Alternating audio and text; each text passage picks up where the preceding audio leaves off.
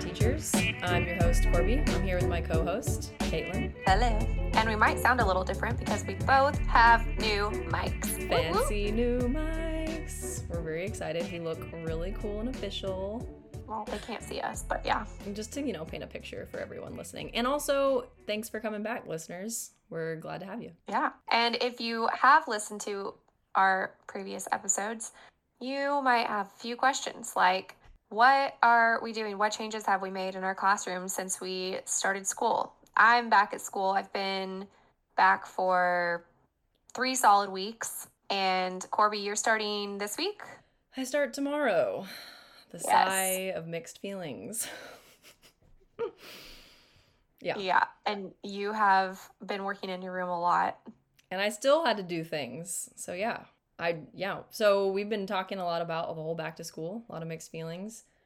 Got into some environmental changes. Caitlin's implementing completely different philosophy. Like there's a lot going on. So we thought it'd be cool just to kind of talk about some of the things that we've been experiencing.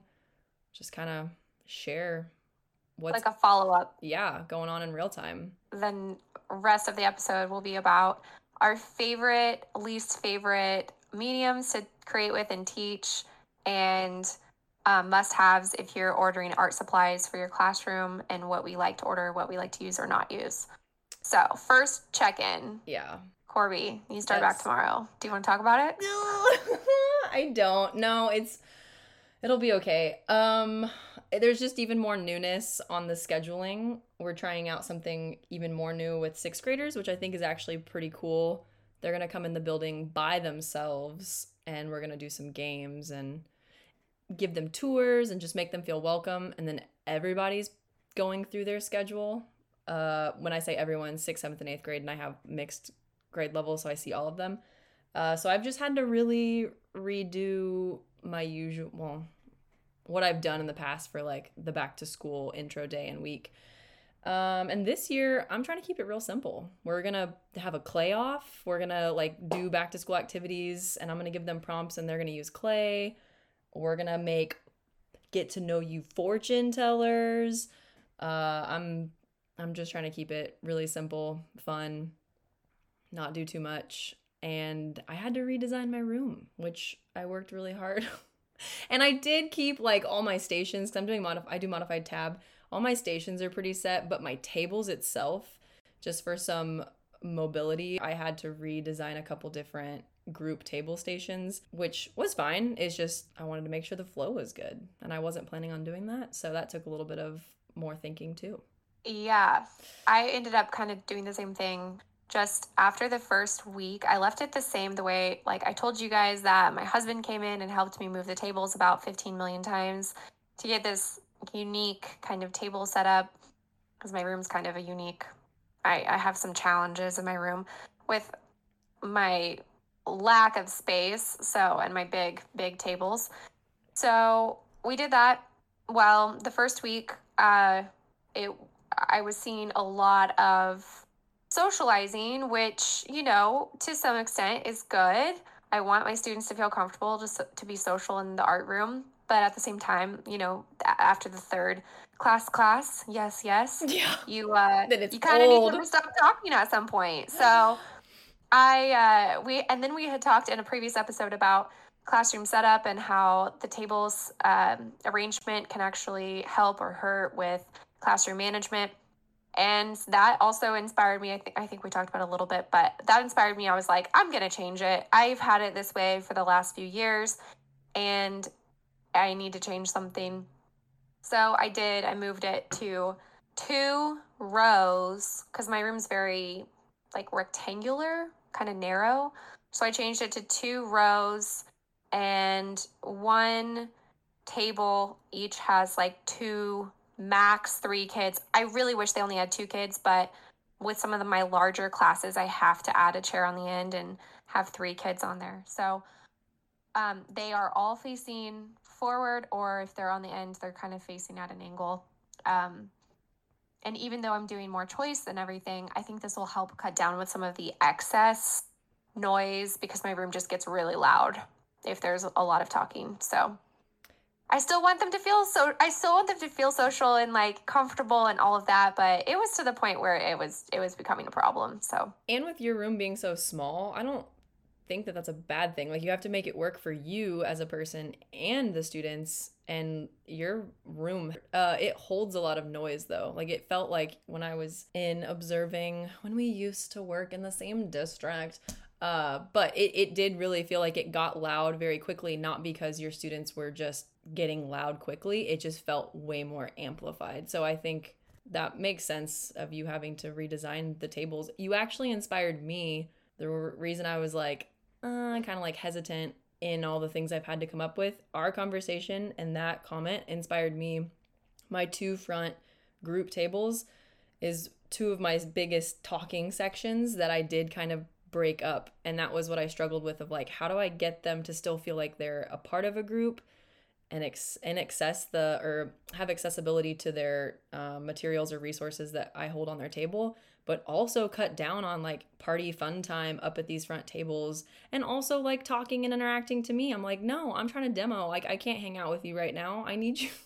I need you to do this. Like, you're not sitting up here so we can have a fun time. But yeah, they were really hard to keep. Like, you're in a group, but at the same time you need some space, and we kind of need to break it up a little bit. That I struggled with redesigning those 2 particular table groups. Yeah.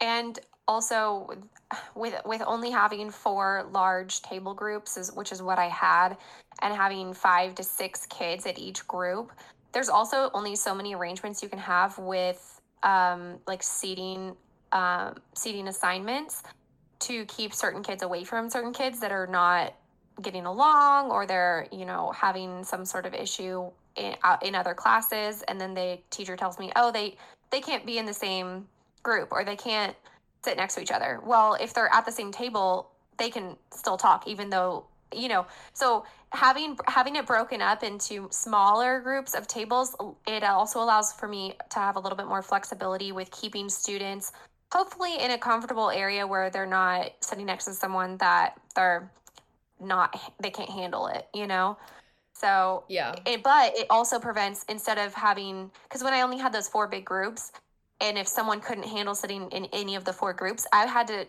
put them on an island, which if you're a teacher, you know what that means. But like putting them at a desk by themselves in the room with me and everybody, but still like putting them at a desk by themselves where they can focus and not be distracting to the learning environment. But with some classes, I had 4 or 5 islands going on, and that also takes away from my space, the accessibility in my space, and activating it for creation purposes. So yeah. I hope that this helps. So far, I think it has helped a lot with classroom management. And I'm just hoping to keep it that way. So something else besides the seating, like changing the tables, something else that I am trying this year is something that I learned from another colleague in our district. He calls it win one, lose one. And I am calling it Art Media Land, and I made it look kind of like Candyland. I made a little bulletin board next to my smart board. And my students were all very intrigued about that when they walked in for the first week. And they were like, what is that? And I was like, that's Art Media Land.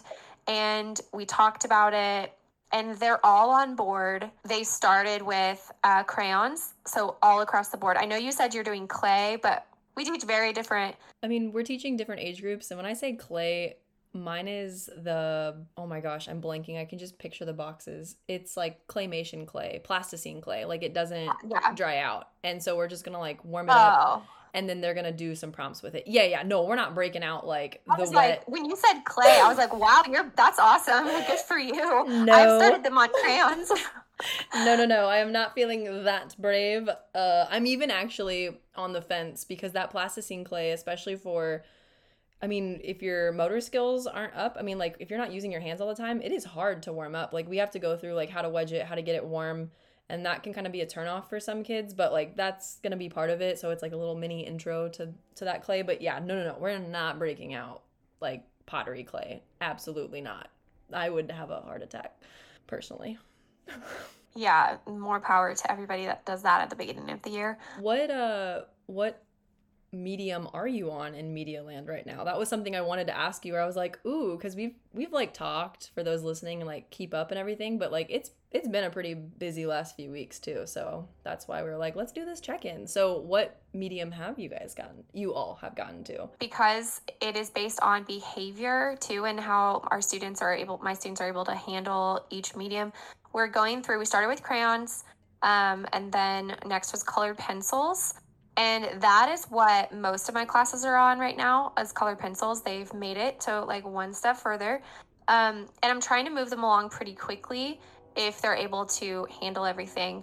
There have been a few classes that they did not get to move on to colored pencils yet. So then they came back and they were like, bummer. Oh yeah, they were like, well, I looked at my book and I'm recording it in my book, and they're like, yeah, oh, we're still on crayons. And I was like, yep, looks like we got a sad face last week. And then we talk about like what could we do better today in order to move on to color pencils. And someone's like, don't throw the crayons. Like, don't eat the crayons. Don't break the crayons. Wow. So we are talking about how to use all the different media, like respectfully, responsibly, but also in an artistic way. So I'm showing them different techniques to do with all those. We're working on that and getting to the next level. And then I have explained to them, because we're kind of trying to go through a few of the drawing materials pretty quickly, like technique, skill builder, and then applying those skills to a quick drawing. Then I've told them this is something also that I decided to do in the last few weeks. I hadn't really planned on this, but I decided based on my students that once we get past markers, I'm gonna give them time to create a choice-based art with like maybe a prompt, and they can use either crayons, color pencils, or markers and any of the drawing materials to create a piece of their choice based on a prompt. And that will be kind of like the open studio for Drawing Center. So we're going through like one media at a time with drawing, but then once that's open, they'll do that. And then we'll move on to the next center or studio. And that's kind of something that I've just developed in the last few weeks. It's like a nice natural, I was gonna say pause and break, but that doesn't seem accurate. It's almost like a review. Give them choice. Yeah, like a review. Let them explore that, and also a way reward, and then also move forward to the next mediums and things like that. Yeah, because I was looking at the Art Media Land, and it's like 17 different media. Like, it's a lot. And I was thinking, if I just go over each of these and then we do these quick skill builders, and then they don't really get a chance to apply it in their own way, they might not really be remembering these things. And then once we can have all the studios open, it might be like overwhelming for them. So I wanted to kind of take a pause after each kind of main category, like drawing, was open, so that they can apply the new techniques and skills that they're learning in their own way. And we can also talk then about one of the studio habits of mind as well. Yeah, that makes sense. So that's kind of how I've decided to structure the school year, and I think I'm pretty happy with it. And we're trying to move at like a perky pace, so that that's like an elementary thing. Perky pace. So that's kind of how I've just decided. And in the summer before school started, I kind of was still trying to figure out how I was going to structure that, and I'm just adapting as I go. And I think that's the direction I'm going to go this year. So I'm happy about that. Yeah, that sounds good. I'm glad it's working. I am not there yet since we just start tomorrow, but I will tell you, so proud. I finally got what we're doing down in a loose structure of this semester on paper 2 days ago. Woo. You have the whole semester outlined? Very loosely, but it is structured. It's interesting. Yours is framed around Media Land, and what a great way to tie back into also we're going to talk about our favorite things, mediums to teach, least favorite, and go-to supplies and stuff. So that's a cool tie-in. Mine is not designed in Media Land like yours, but the structure is very similar, where I'm chunking each project kind of focuses on two different types of materials, and then they have choice within that. And then after that, they know where that station is in the art room. They can keep using it, or they don't have to afterwards. And when we move on to the next project, it kind of highlights 2 other areas with the concept, and also like skill builders, how to use that area. And then we just keep going on. And then some kids will gravitate back to some of those areas or stations, and some will probably be like, nope, never again. And that's fine. But yeah, that's pretty much the, when I say loose structure, setup of like which ones are first and what artists are we going to look at, what is going to be like our main like few elements of art, main concepts, all that good stuff. Yeah. And it took me all the way up until right before school started. Well, that's okay. I didn't have mine figured out until like after the first week of school. Yeah, that's true. You know, and even then, I think it's important to remember, like, even though I've kind of set up this structure and these the expectation for my students of this is how we're gonna start the year.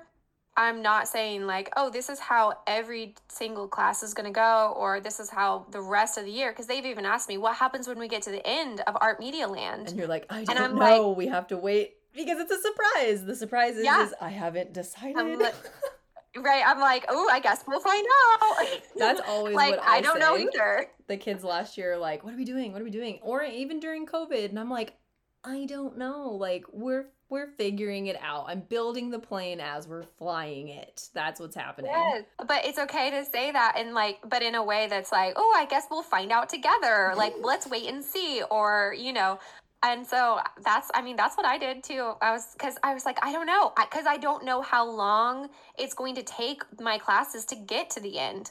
So yeah, I'm going to wait and see, like, if it's okay, if it's by December and then all of a sudden we're on winter break, great. I'll have another plan for the whole spring, and maybe all the studios will be open because we've gone through all of the media, and then I'll just give different prompts and they can choose what they want from the studios. That's kind of my loose plan. But if it takes longer than winter break to go through all the studios, you know, we're just gonna have to like adjust as we go. Yeah, your situation's even more unique since you're going off the game-based play, and it revolves around the win one, lose one too, or like that's very influential.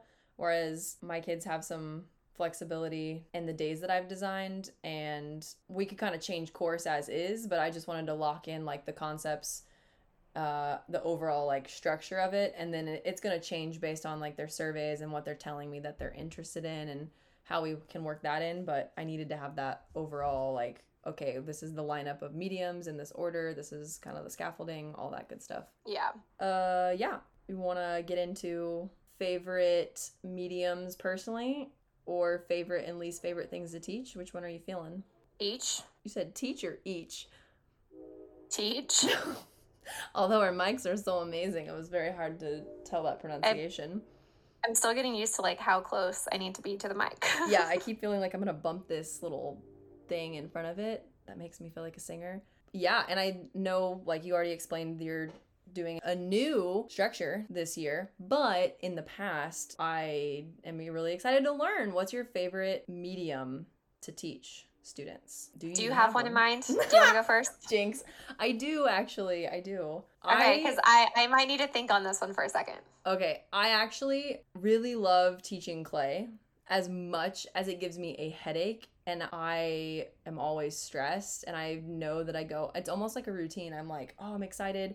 And then I feel like I always text you, and then we talk about clay stuff, and then I get ideas, and then I'm like going through the roller coaster of emotions with clay. It's still my favorite to teach kids because of the payoff with how much kids connect to clay. No matter what I've taught in clay, and even when we just get out clay, it's just always so exciting. Even for middle schoolers, when we get out that plasticine clay I mentioned earlier, they love that. Like, we started doing, towards the end of the year, I was doing memory challenges to help build up their visual memory vocabulary, and some of the kids asked me, they're like, why, let's do this more, like, why don't we do this more often? And I'm like, you're right, these little simple things are fun, and we're using clay in a different way. Why don't we? So that's actually that's kind of similar to what I'm doing this week when I said we're having a clay off with some prompts. So even those little moments are really fun. And I love that clay also opens up so much choice. So the way that I structure clay lessons is usually around, at least for middle school, and I did this for elementary but it was just kind of fluctuating. But I'm building up our clay curriculum to go off of like the focus on techniques. So pinch pots, coils, and then slabs. So we're doing slabs this semester. So I try to do a different one each semester. And then the kids who have done it already have the background of the previous technique, so they can apply it. Oh, and forms. We go over that each time too. But anyway, so like that's the focus.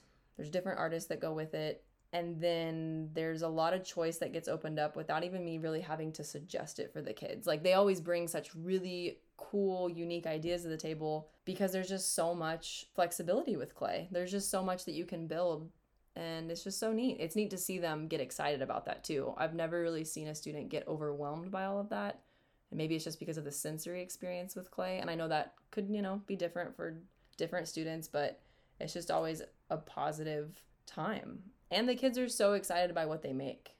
So that's always a plus too. Yeah. Well, sometimes I feel like you see different sides of kids, and like some kids that maybe weren't into art very much, and then they come out of their shell because it's actually something that is engaging to them and intriguing, and where they feel like they are actually good at something in art versus drawing can be really, intimidating to a lot of kids. I don't know what it is though about like the perfectionism. Like I feel like a lot more kids let go of that when they're doing clay, even though, for example, we did bobbleheads as a project, and they might be like, oh, I'm gonna make this Yoda bobblehead, but they're not breaking down in the same way when the Yoda head doesn't turn out exactly like Yoda. Like it looks relatively like Yoda, like you got the ears, you can tell it's his head. Whereas if you're making a Yoda drawing, that ship is just so different on like, I'm going downhill when it doesn't look like Yoda, I'm done, I don't want to draw. Like it just seems like it's just such a different reaction. Maybe it's because they are used to drawing. Like they have been drawing since they were little, usually with crayons and pencils and all the things, and so they feel like they should be better at it. But then if they're doing clay, this is my theory, I guess, it's like if they're doing clay and they're not very experienced in clay, it's kind of like, oh, I'm learning something new. It's more of that thought because they've used pencils for writing and drawing for years at that point. And so maybe the expectation is just higher for themselves that their drawings should look different.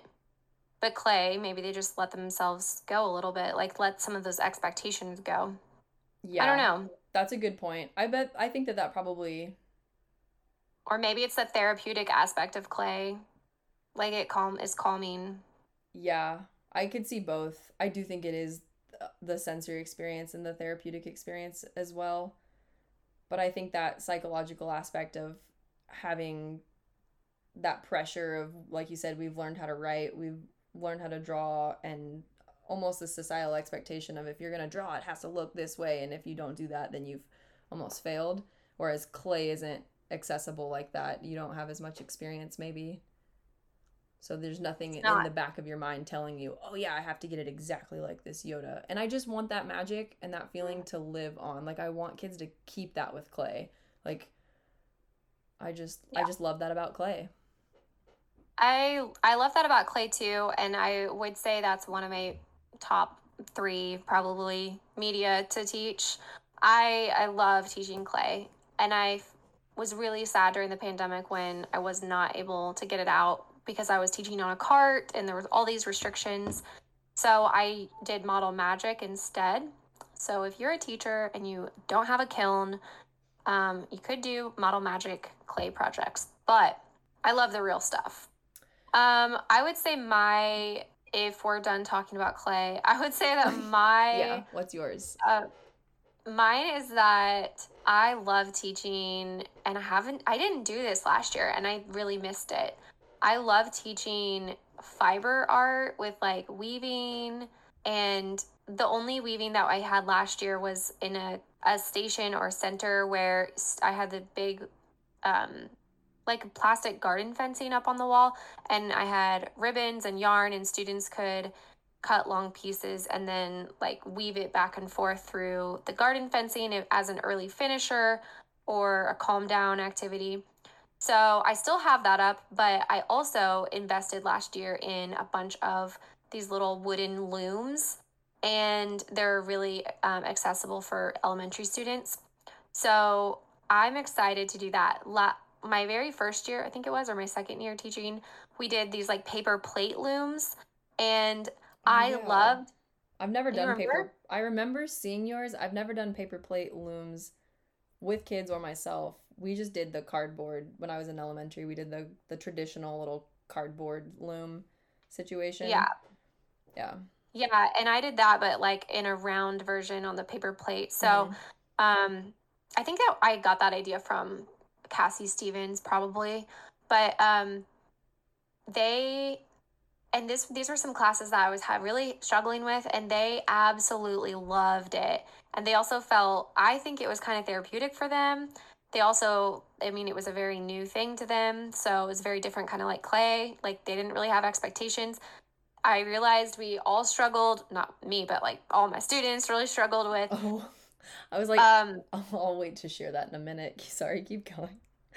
With knots, like tying knots and like doing the loom. So that part was a little difficult, and I'm trying to figure out some easier ways to do that with the next time we do it. But as far as once we got started weaving, they loved it. I also have done paper weaving with my younger students, and once they get the hang of that, they love it too. But the reason I loved the plate weaving was that we did it in the winter, and a lot of them, like when we had indoor recess, a lot of them were asking if they could come into my room and like keep weaving on their paper plates during recess.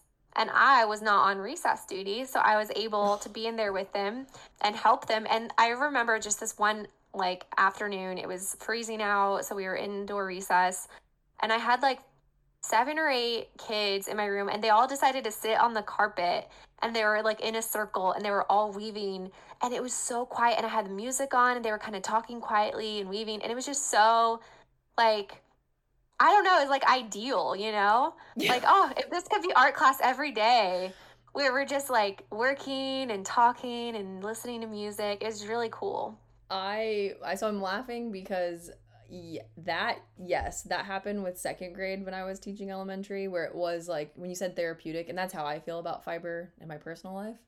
I was like, yes, I 100% relate to that, and I think that that's glorious, and I'm really excited. That's on my list this year, is to open up a fiber station specifically for weaving at middle school. So I've never done that with middle school. So when I did weaving it was specifically second grade at my previous elementary school, that was lovely, and they did, it was like they wanted to stay the entire time, like multiple weeks in a row. I had a block of second graders, and the teacher would always come to pick them up, and we were always late, and the teacher just like stood in the door a couple classes, and I was like, oh, I'm so sorry, I didn't realize that you were here. And she was just like, no, it's okay. And like she was just like hanging out with us and just watching. Like the whole class was just so, it was the calmest I've ever seen them. And they were on the floor, like laying on the carpet weaving. Some people were like sitting at their desks, and it was like so magical. Like I'm getting chills, and it was just lovely. It was just, yeah, ideal. It's like, oh, this is what I want art to be for all students. And then on the opposite side, I have visions of kindergarten weaving when you said paper weaving, and I was like, that was, oh my gosh, when you said we were struggling, that's where I was struggling. Like I remember having to rethink how to teach over and under to kindergartners, and how are we going to go through it on the carpet. And like it was a madness, and I ended up doing weaving. Oh, we did. How did you? Because I didn't even do. I've never done weaving with kindergarten because of that reason. Like they don't. Crazy. If they don't know how to like tie their shoes, they're like weaving is kind of next level. Yeah. So here we are, I guess, we guess we can market this as how to teach weaving to kindergarten. It was tough. It was not successful like the first few times. I only did paper, like that's what we ended up doing. Basically, after we did a lesson looking at different cultures of weaving, they did a paint activity to do some designs on a piece of paper. I cut the loom for them, and then I had their second painting. So they had 2 painted papers. They had their second painting also cut by me in strips. And I ended up doing it in stations. So I had a rotation of kindergarten, and I only had the kids on the carpet with me work on their paper weaving. So I was sitting with them, and so it was like a small group activity, and so we could do the over and under, and I could look at them and help them maneuver, because yeah, that was like, there's no way we're doing that with a class of like 25 kindergartners. And this was also not in the first semester but second semester, so they're like, you know, acquainted to school and not doing the whole routines and all that. And I don't remember what the other two stations were. I know one of them was a motor skill activity, and it was with a little shape set I got from Target, and you could do the shoelaces in and out, so they could go in one hole, like pull the string through, go out, and like back and forth. Yeah, like so lacing shape. Yeah. So they're still practicing, not technically weaving, but like still motor skill. And then I don't remember what the other two stations were. But yeah, so it only worked. Like that was how, for me, it was successful when it was on a rotation. And so I could just, and that's how I introduced weaving to them. So then by first grade, and we did paper weaving again, it was not needed to happen in a station situation. It probably would have been fine, but like they were much better on their own. And then second grade was fiber with the cardboard loom. Yeah. So yeah, that was crazy. Weaving with kinder, I don't know. Yeah, I think that would be a good technique, is to, and that's what I do a lot of times with kinder in any way, with lots of different media, is stations. To break it down and have centers at, like, when I used to have my 4 big tables, I would have 3 of them be different centers, and then one of them would be with me, like working on the project.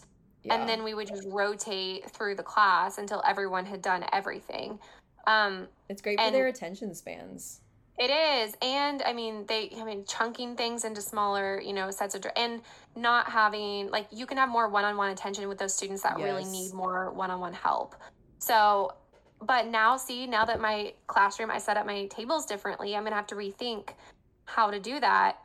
Like, do I push the tables back together just for that one class? Or, because my tables are big and heavy, like, I can't do that without the custodian helping me, because I'll scratch up the floors. They don't want me to do that. So, I kind of need to rethink, like, how I'm going to do centers with kindergarten and first grade. So, yeah, I forgot about that word centers. I keep saying stations because we had, the PE teacher also uses stations in middle school.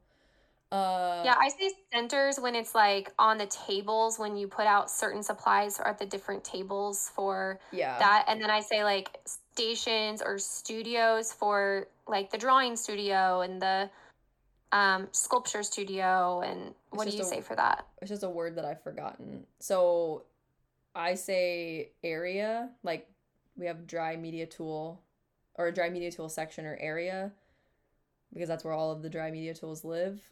But when I do activities with my middle schoolers, and there are different, like, technically, I'm doing air quotes, they're technically centers on the tables.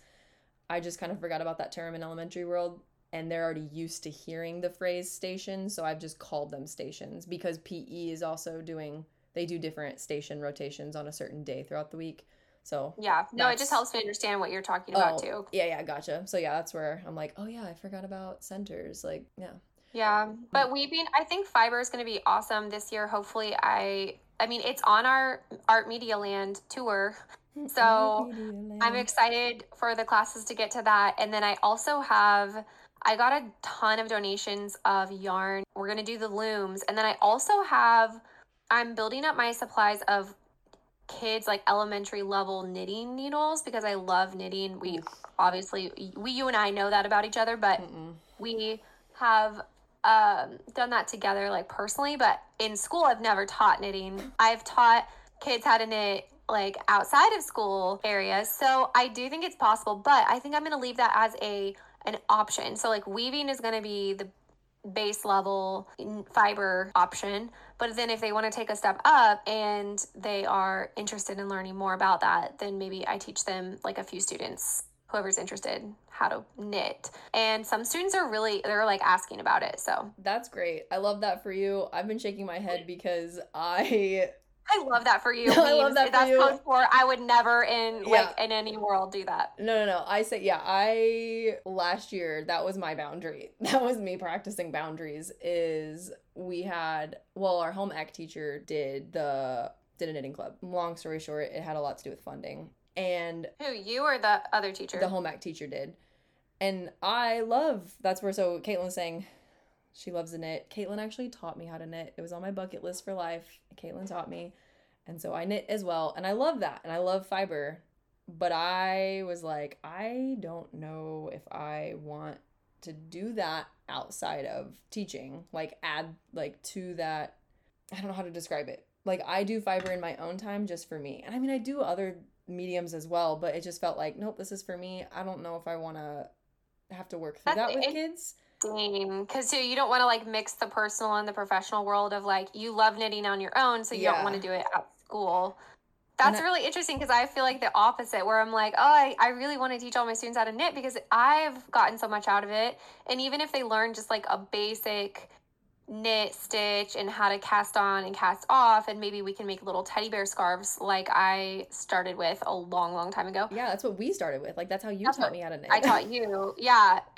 But see, that got you into like weaving and other stuff that that got you into a lot of other fiber art that you're now doing other things. So I really think it could open up a whole world of other media for students, like sewing. For sure. And that's why, so the home ec teacher and that department, when I said long story short, it had to do with funding, so that's why she taught it. And then she knew that I was an avid knitter, and so she was like, oh, do you want to help, or do you want to volunteer or drop in? And I was like, oh, okay, I don't mind dropping in and like connecting with the kids about it, but I don't want to be in charge of like coming up with projects for them, because as like middle schoolers, once they learned, I was like, okay, they're going to be taking off. And a lot of her sewing kids basically ended up signing up for this knitting club too. So it wasn't, like an after school thing. Yeah. And then it was after school time. So I was like, oh, I really just want to keep that for myself.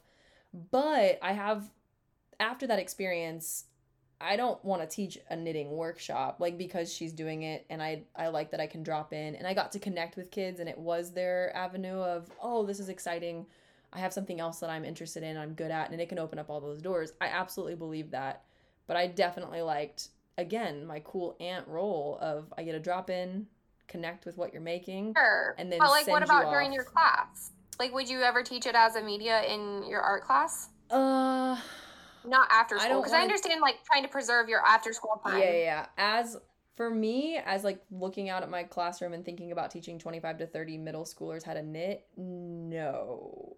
I think. What if it was like a station, like you did it as a rotation or something? If kids are interested, because we get into weaving, and then they're like, oh, is it just delayed? If kids are interested in fiber and they're asking me, oh, hey, how do you knit, or what does this look like? Then yeah, I would show a few, but I just didn't want to dedicate making like lesson plans around it my after school time. And it is really hard to knit. Like I remember what it was like to learn how to knit, and so mentally I was just like, I don't really want to sign up for that right now in my life. Yeah, no, I get that. I mean, it is like it's a big undertaking. Yeah. And I considered even like, can we do a knitting club? But I don't want to do it after school. I want to do like a knitting during lunch recess club during the winter, because a lot of times we have indoor recess. Yeah. And I had thought about like the story I told earlier, how those students could come in and work on their weaving because it was indoor recess. And the problem is I have a lot of recess duty this year. And so like the one day that I don't have recess duty, would I be willing to give up my like lunch time that day or my extra plan time or whatever it is to do a knitting club? And would I even be able to do it in 20 minutes? Because it's only a 20-minute period of time. That's not a lot of time. So I don't know. I would love to do, because it is something you have to teach in smaller groups. Yeah. And I do think because you're the only person at your school, though, I mean, maybe, I don't know if there's other staff members who know how to knit or crochet, but in your situation, I get that want to build up a fiber community for sure. I think if I didn't have the home ec teacher who was teaching sewing and teaching now knitting and things like that, I would feel a little different. Like down the road, like this year I'm going to offer more art clubs. I maybe would have considered adding that in. I'm going to actually do a weaving club. I am doing that. And that is something that I also was like, do I really want to teach it? Because it's like one of my personal things. Like I just want it to be my time, but like after school? Yeah, but I do want to give that to students where it is an access point, and I do feel mentally ready to be like, okay, I feel more comfortable in this. I'm willing to share. I think it's going to be a good experience for them. And I have some kids who are really interested in fiber, but I get where you're coming from, where you're like, it's cool, they'll like it. And I think you should try it. Even if it's like mini lessons, like on pencils, you could do it on pencils. Like, that's cool. Yeah, that's true. And I do have some sets of like sewing needles, or not sewing, knitting needles already, and plenty of yarn. So I think I have the tools. I just need to figure out, like, am I going to try to do it during a fiber unit or with like just a small group of kids at a time? Or am I going to try to do it as a club during my one non-recess duty a week or after school? But I really am trying to preserve, like you said too, I'm trying to preserve that after school time because, I mean, our jobs are hard enough. Adding things after school which we've already been told this year, we're not getting paid for after school clubs. So, like, there's no budget for that. So I'm kind of like, well, okay, I'm not doing it, which sounds, I've never done it, but I was going to do it if there was budget for a stipend pay of like a small hourly wage. But if there's not, then, you know, I feel like I donate enough of my time. I'm not going to probably take that on also. But if I can do it, if I can fit it in during the school day and do it like once a week or twice a week during the winter, I think that a little fiber club would be really cool. Yeah, it sounds nice. And in the winter too, it just makes me think of coziness, and it is such a good activity to keep your hands busy. And we can like make hats. I mean, I want to get to where like, oh, my kids can make hats, because I mean, hats aren't that hard really once you get the hang of it. Like, and there's also like hat looms that are like almost a cheat, I think, it's like little hat loom. What? The fact, okay, for everyone listening and for those if you're listening in as a knitter, and I'm laughing because I'm laughing and I'm imagining my mental reality picture of watching these middle schoolers, real talk, struggle with these needles. I mean, it was like 5 weeks and these little dudes didn't know how to cast on still. Like, it was a struggle bus. Like, they are not going to be making hats. You're right. like that was just a funny. I'm sorry, not. I mean, okay. It is kind of a bubble pop. What if they use those hat looms though? They could make hats really quickly with the hat looms. That's true. And then also, I was just imagining like when we get to months in the winter time and we're like, hey, let's do a check-in, and I'm like, how do those hats go, Caitlin? And you're like, no. But the hat looms, yes, I know, and I agree. I have some mixed feelings on those, but I think it is a good access point too. I think that could be a way that they make hats. I actually don't know how to use those, but I know what you're talking about. Yes. Yeah. Well, and they're really easy to learn. And once you get going, I mean, you can make it in like not even an hour, like a whole hat, and just boom, boom, boom, like knock it out. It's just something that I love doing, and I want to share with them. I think fiber is such a good way to build community too. It's just so wholesome. Art, I mean, the arts in general, but they are, but like I said, with the weaving, like you can sit and same with knitting, you can sit, and while you're focusing, once you get in the zone of like, you know what you're doing and you're not struggling with every stitch. So give it like a couple months for that. Once you get in the zone, like you can talk and listen to music and like enjoy each other's company while you're knitting, and I think that's really cool. That's so cool about art in general, but yeah, I think fiber is especially like zen. I agree with that. And some of my kids need zen. We all need zen.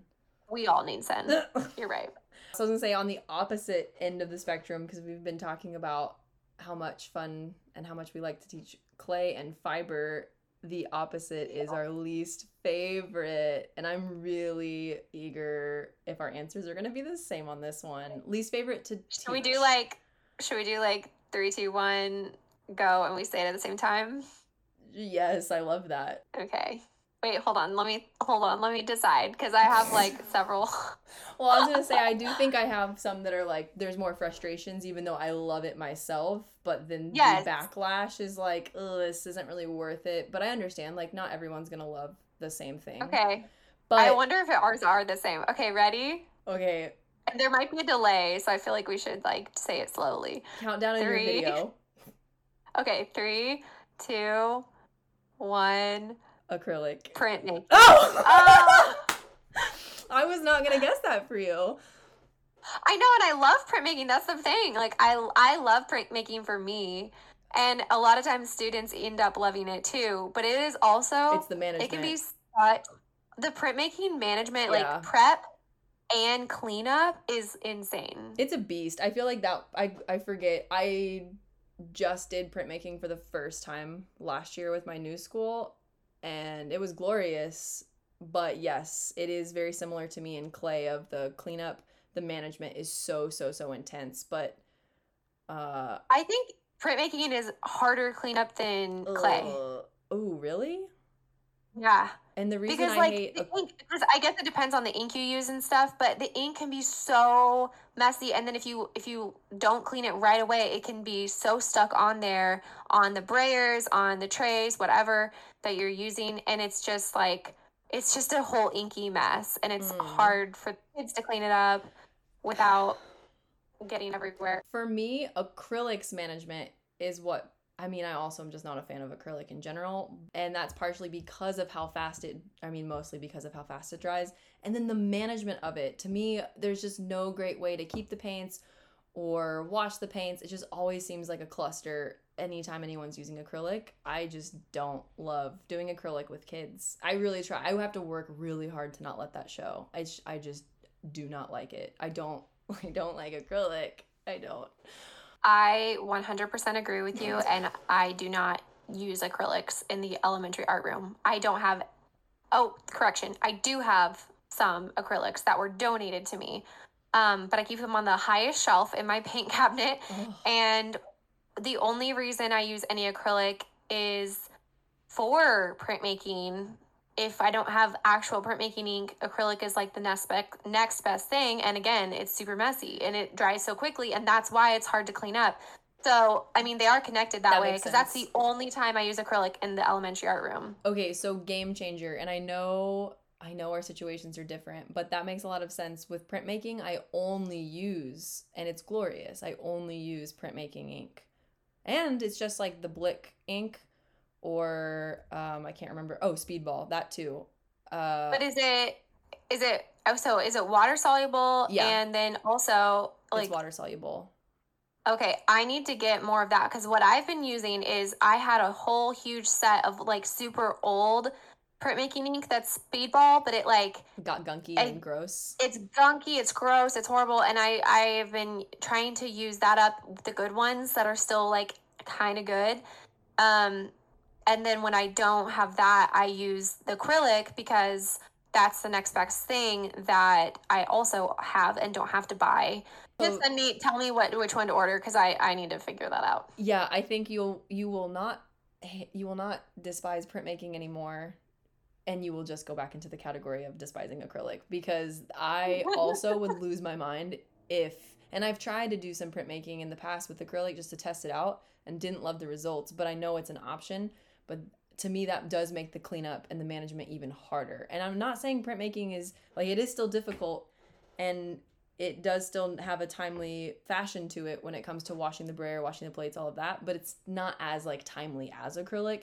So that'll pull off some of that pressure, and then it can just be, like, the stressor of, management of the kids and things. So basically, we do have the same answer. It's acrylic.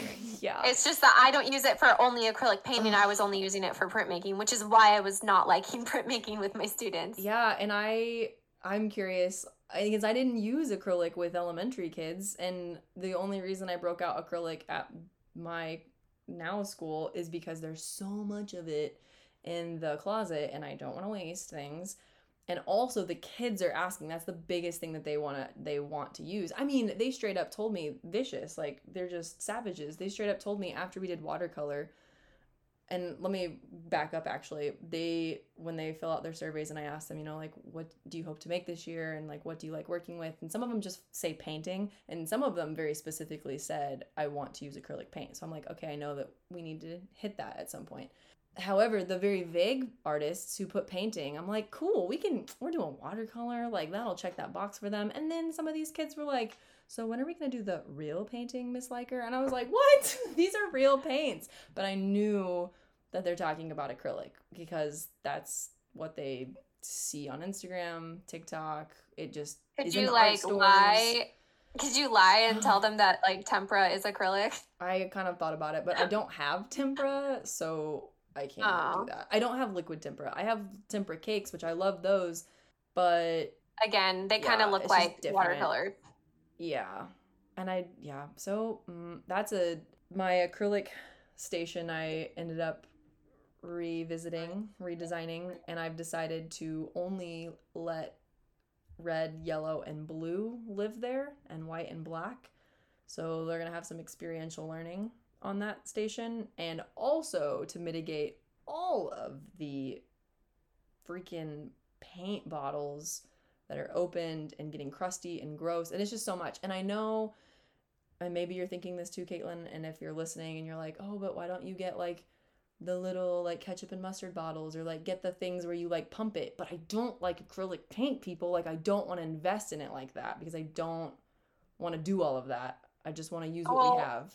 And okay, and the elementary level, like the pumps or the ketchup and mustard bottles, which I've seen both of those options, I do not feel comfortable letting my students use those. Like, you know how they're going to treat those pump bottles? Like, you know when the pump bottles get kind of like clogged, like halfway clogged, and then you push it a little harder, and then all of a sudden the clog comes out, and then all the paint comes out with it because you're pushing it hard. Yep. You know where that's going? All over the counter, all over the floor, all over their apron, or hopefully they're wearing an apron or their clothes.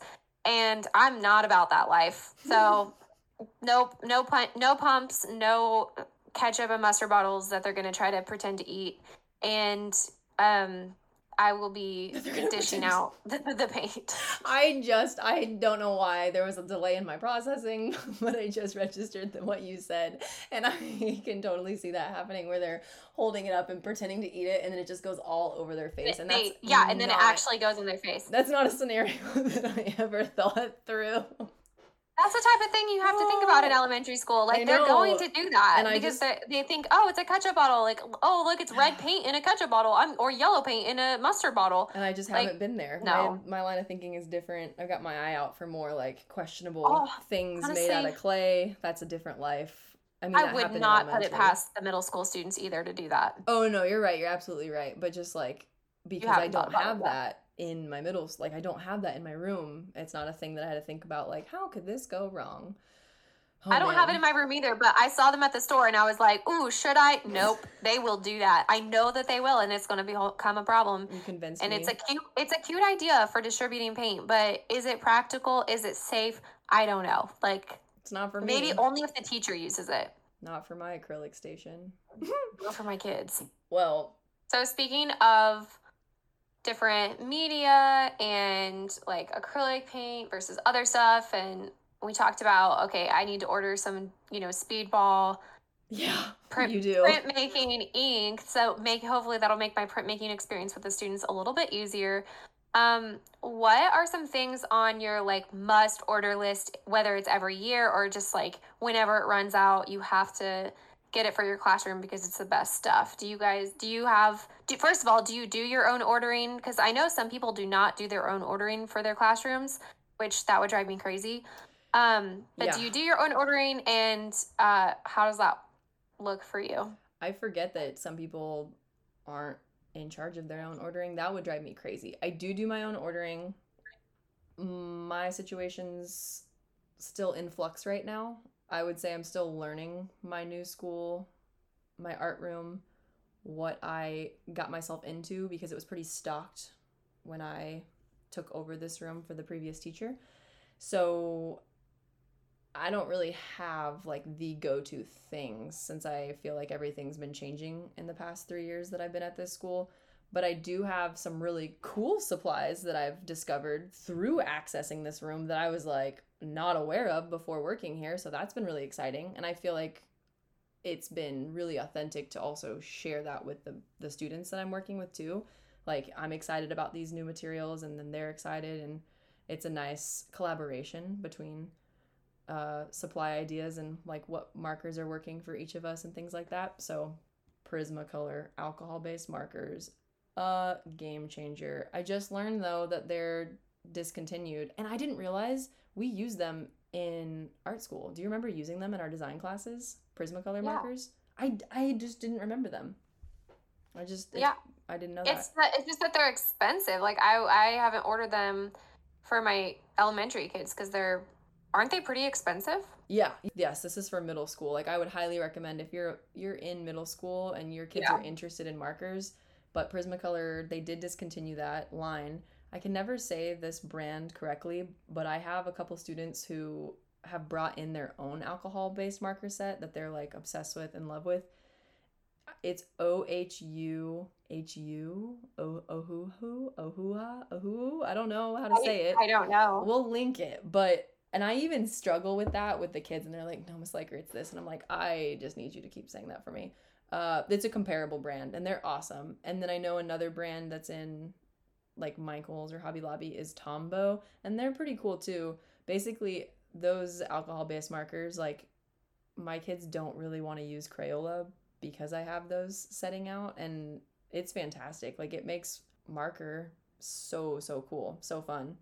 All the things you can do with them, blending, even just like regular coloring page. It's exciting. It has been a game changer for me. Like I've been using markers the past year because of having access to all the different colors.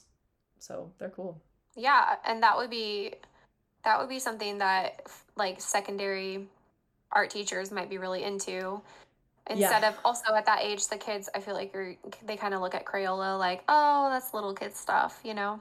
Yeah. Maybe. I don't know. But I mean, still, I have Crayola markers out, like different tips, like thin or like a regular size Crayola marker. Like those are still accessible and they are still using them, but they definitely are wanting to grab the Prismacolor markers on the days that we have a sketchbook activity or a choice activity for sure. Like I need to really stock back up on those. Cool. Yeah. So that's a big one. We also were talking about paints, watercolors, which I wasn't aware of this brand. I do know they're a little more expensive. You can get them at Blick. Lyra, Lyra, Lyra watercolors. The palette setup itself is also very pleasant. I feel like it is that transition of, like you mentioned, like, oh, Crayola, like this is for little kids.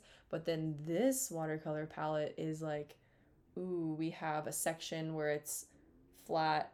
There's space, little like circular sections where you can like mix your paint, and then all of the colors are arranged. They have like a built-in palette. Yeah, and then I think you can buy replacements.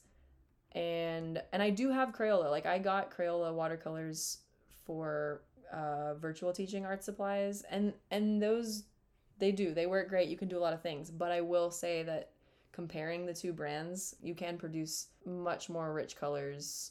The techniques hold up a little bit better, even when you're doing like the standard salt on the watercolor. Like it just reacts on a watercolor piece of paper more strongly than using the Crayola. I'm saying the Lyra brand does. So those are fantastic. And again, for an elementary school situation where you're going through like a ton of supplies super fast, I know that might not be the best solution for you, but for middle school and high school teachers, I do think that this is a pretty awesome brand that is slightly more expensive, but like still kind of affordable, that you could invest in at least like even 10 just to have as like an option to try out so you could compare. The watercolors that I started ordering for my elementary students are the Crayola educational watercolors, and the cool thing about it is it comes with the primary colors and like several little ovals, trays of them, and then they pop out kind of like praying. There's a few of brands that you can pop out the little oval,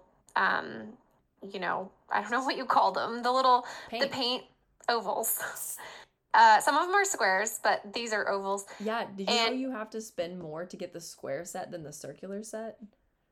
That's weird. Yeah, I was like, that's huh, yeah, you do. It's like a couple bucks more for the square paint than the circular oval paint. Nah, that's not worth it. Mm-hmm. So, I mean, I don't know, maybe. But I get the Crayola educational watercolor sets. And the cool thing is, like, I only invested in those once, 1 year. And then I ordered refills of all the colors that I wanted to put in the sets. And that way, when, you know, like let's say we're painting landscapes and they blow through the blue, right? Well, in other sets and cheaper sets, when it's all connected, you can't refill them. When the blue's gone, they basically want to trash that whole set because they're like, oh, I don't have any blue, I can't use this set. But when that happens in Crayola, this educational set, I can just go pop in a new blue and they can still use the whole set. And I think it's more eco-friendly that way. So I haven't thrown away all these plastic sets of watercolors because I can just refill the little ovals. And then I'm saving all of the ones that are used up. I have like a box of them now that I'm putting them all in, and eventually we're going to do something with all of those too. So maybe it keeps them out of the landfill. I don't know. The other one I want to like shout out as one of my favorite art supplies that has made my life a lot easier is Mako Stroke and Coat Wonder Glaze for clay.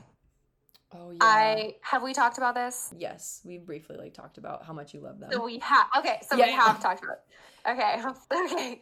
So the reason I love this brand, this kind of glaze so much is because it actually is like magical. I honestly don't understand the science behind it, why it works this way, but it's magical because normally you do a bisque fire first for your clay and have it all, it turns white, unless it's terracotta.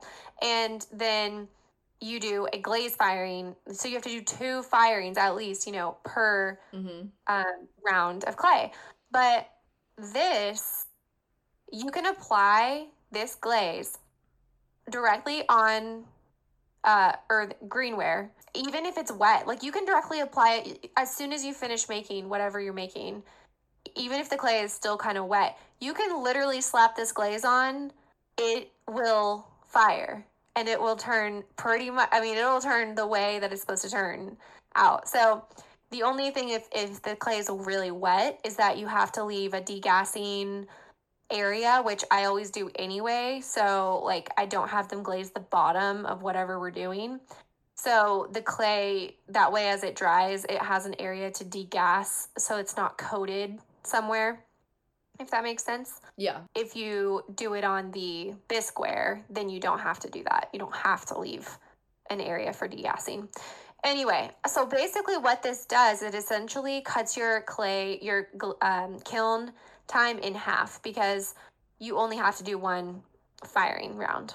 You just do 1, which is clay and glaze all together. Yeah. I thought, there's no way this is going to turn out like the same as if you do 2 firings. And it does. It's beautiful. So yeah, I think that's a game changer. I think especially for elementary, like so many kids, especially if you're doing multiple grade levels doing clay, that lessening of kiln time makes a world of a difference. And I've never actually done that. I just remember us talking about it because I remember also questioning like, how does that even work? And do I want to try that as an option? And didn't end up doing it with my middle school students.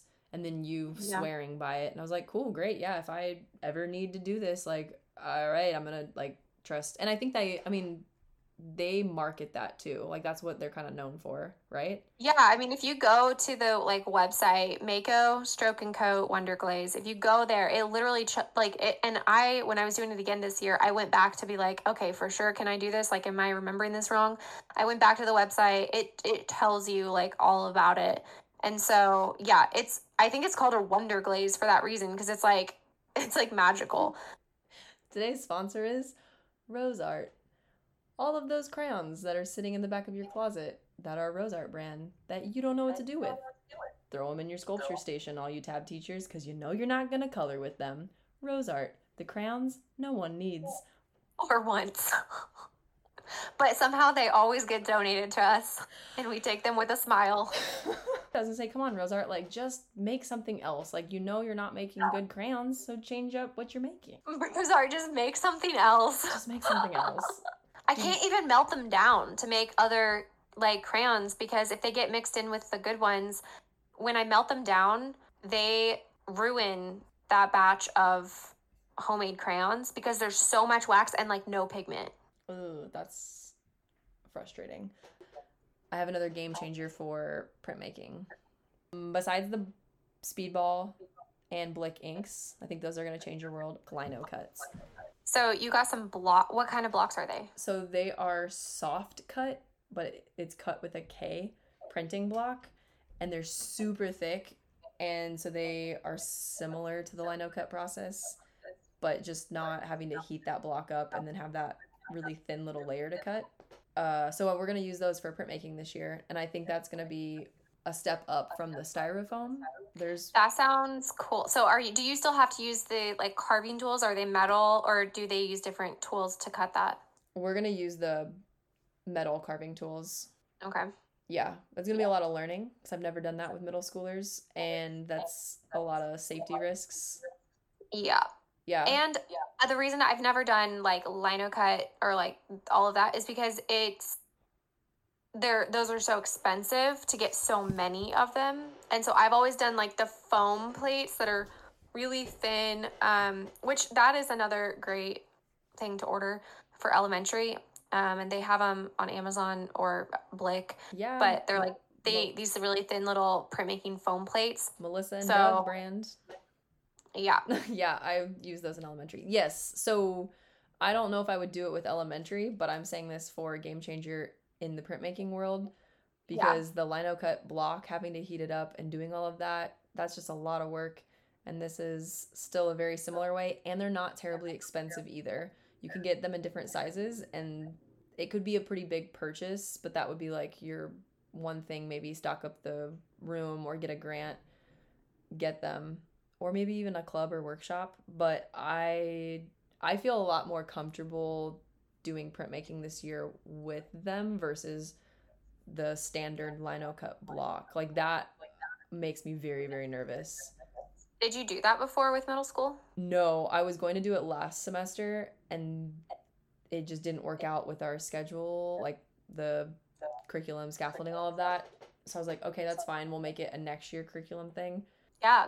As I was going through, okay, I'm experiencing these difficulties and then translating it to middle school, I was like, there's no way 25 kids, we're going to get on board for this. Let's find an easier, or I should say more accessible option, especially with the range of skills that I see. So I'm still a little nervous because it'll be my first time doing printmaking. I should say doing this lino cut method with this age group. So yeah, it's not your first time doing printmaking with students. Yeah. So it just makes me nervous because this does have like a little more safety risk, and just making sure we mitigate that and go through that wonderfully. But I think that this block is really going to be a game changer as well. And what was it called again? Soft Cut with a K. With a cut. Yeah. Or with a K. Yeah. And okay. I am going to try to invest in like garden gloves to try to get some of those off of Facebook Marketplace. So if they are unfortunately close to cutting themselves, they've got something catching them. Ooh, that's a good idea. Thanks. Saw that, I think, online somewhere. And then there are some guards. I forget what they're called, but you put them up on the table. And I'm not sure if I'm going to try to get a bunch or just have an ample amount for students who need them that also like kind of hold the plate in place so there's no way that they would be going up and accidentally hit their hand. So yeah, that one's been a real work in progress. So I'm trying to figure out all of the scaffolding for safety, just that, the safety in itself. Mm-hmm. Oof. Well, that sounds like a cool resource for people that again, more like for secondary than for elementary, but that sounds like a cool resource for that. Hopefully that goes well. We'll have to do a check-in in like a few months, like we talked about, where it's like, okay, Corey, did you do the soft cut lino blocks? Like, how did that go? Yeah, and then when we get to printmaking for your ink, and that knitting club. Yeah, which I thought that is what I've been using, those speedball inks, but they're like so old and nasty that it's like it's just different.